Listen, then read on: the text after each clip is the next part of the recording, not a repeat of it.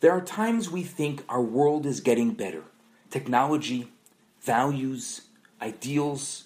We demand more of ourselves and of others, shining a light that dispels some of the darkness. But then there are moments of ugliness. A racially motivated massacre, an act of terror, an expression of bigotry or intolerance. How do we fix it? Today is the fast day of the 17th of Taamuz.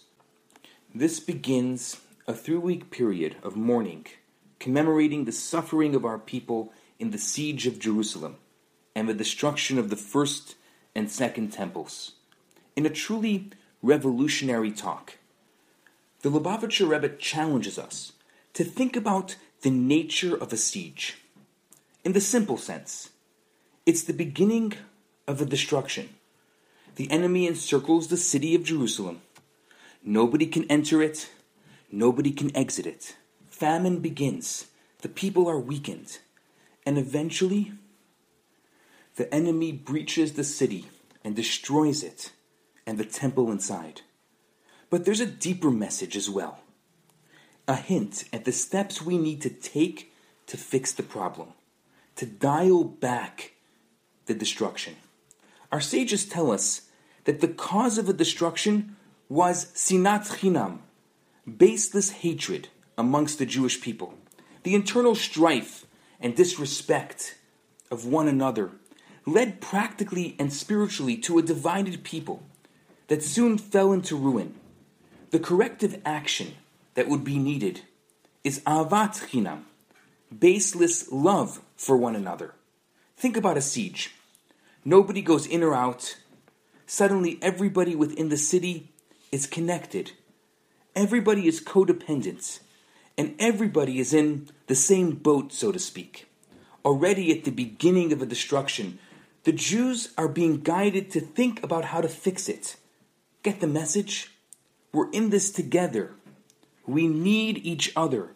Nobody can prosper without everybody else benefiting. Nobody can suffer without it affecting all of us.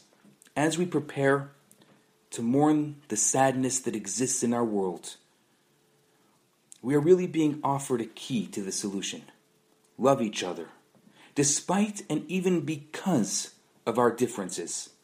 Feel responsible for one another, regardless of how we go about it. A little bit of love can go a long way.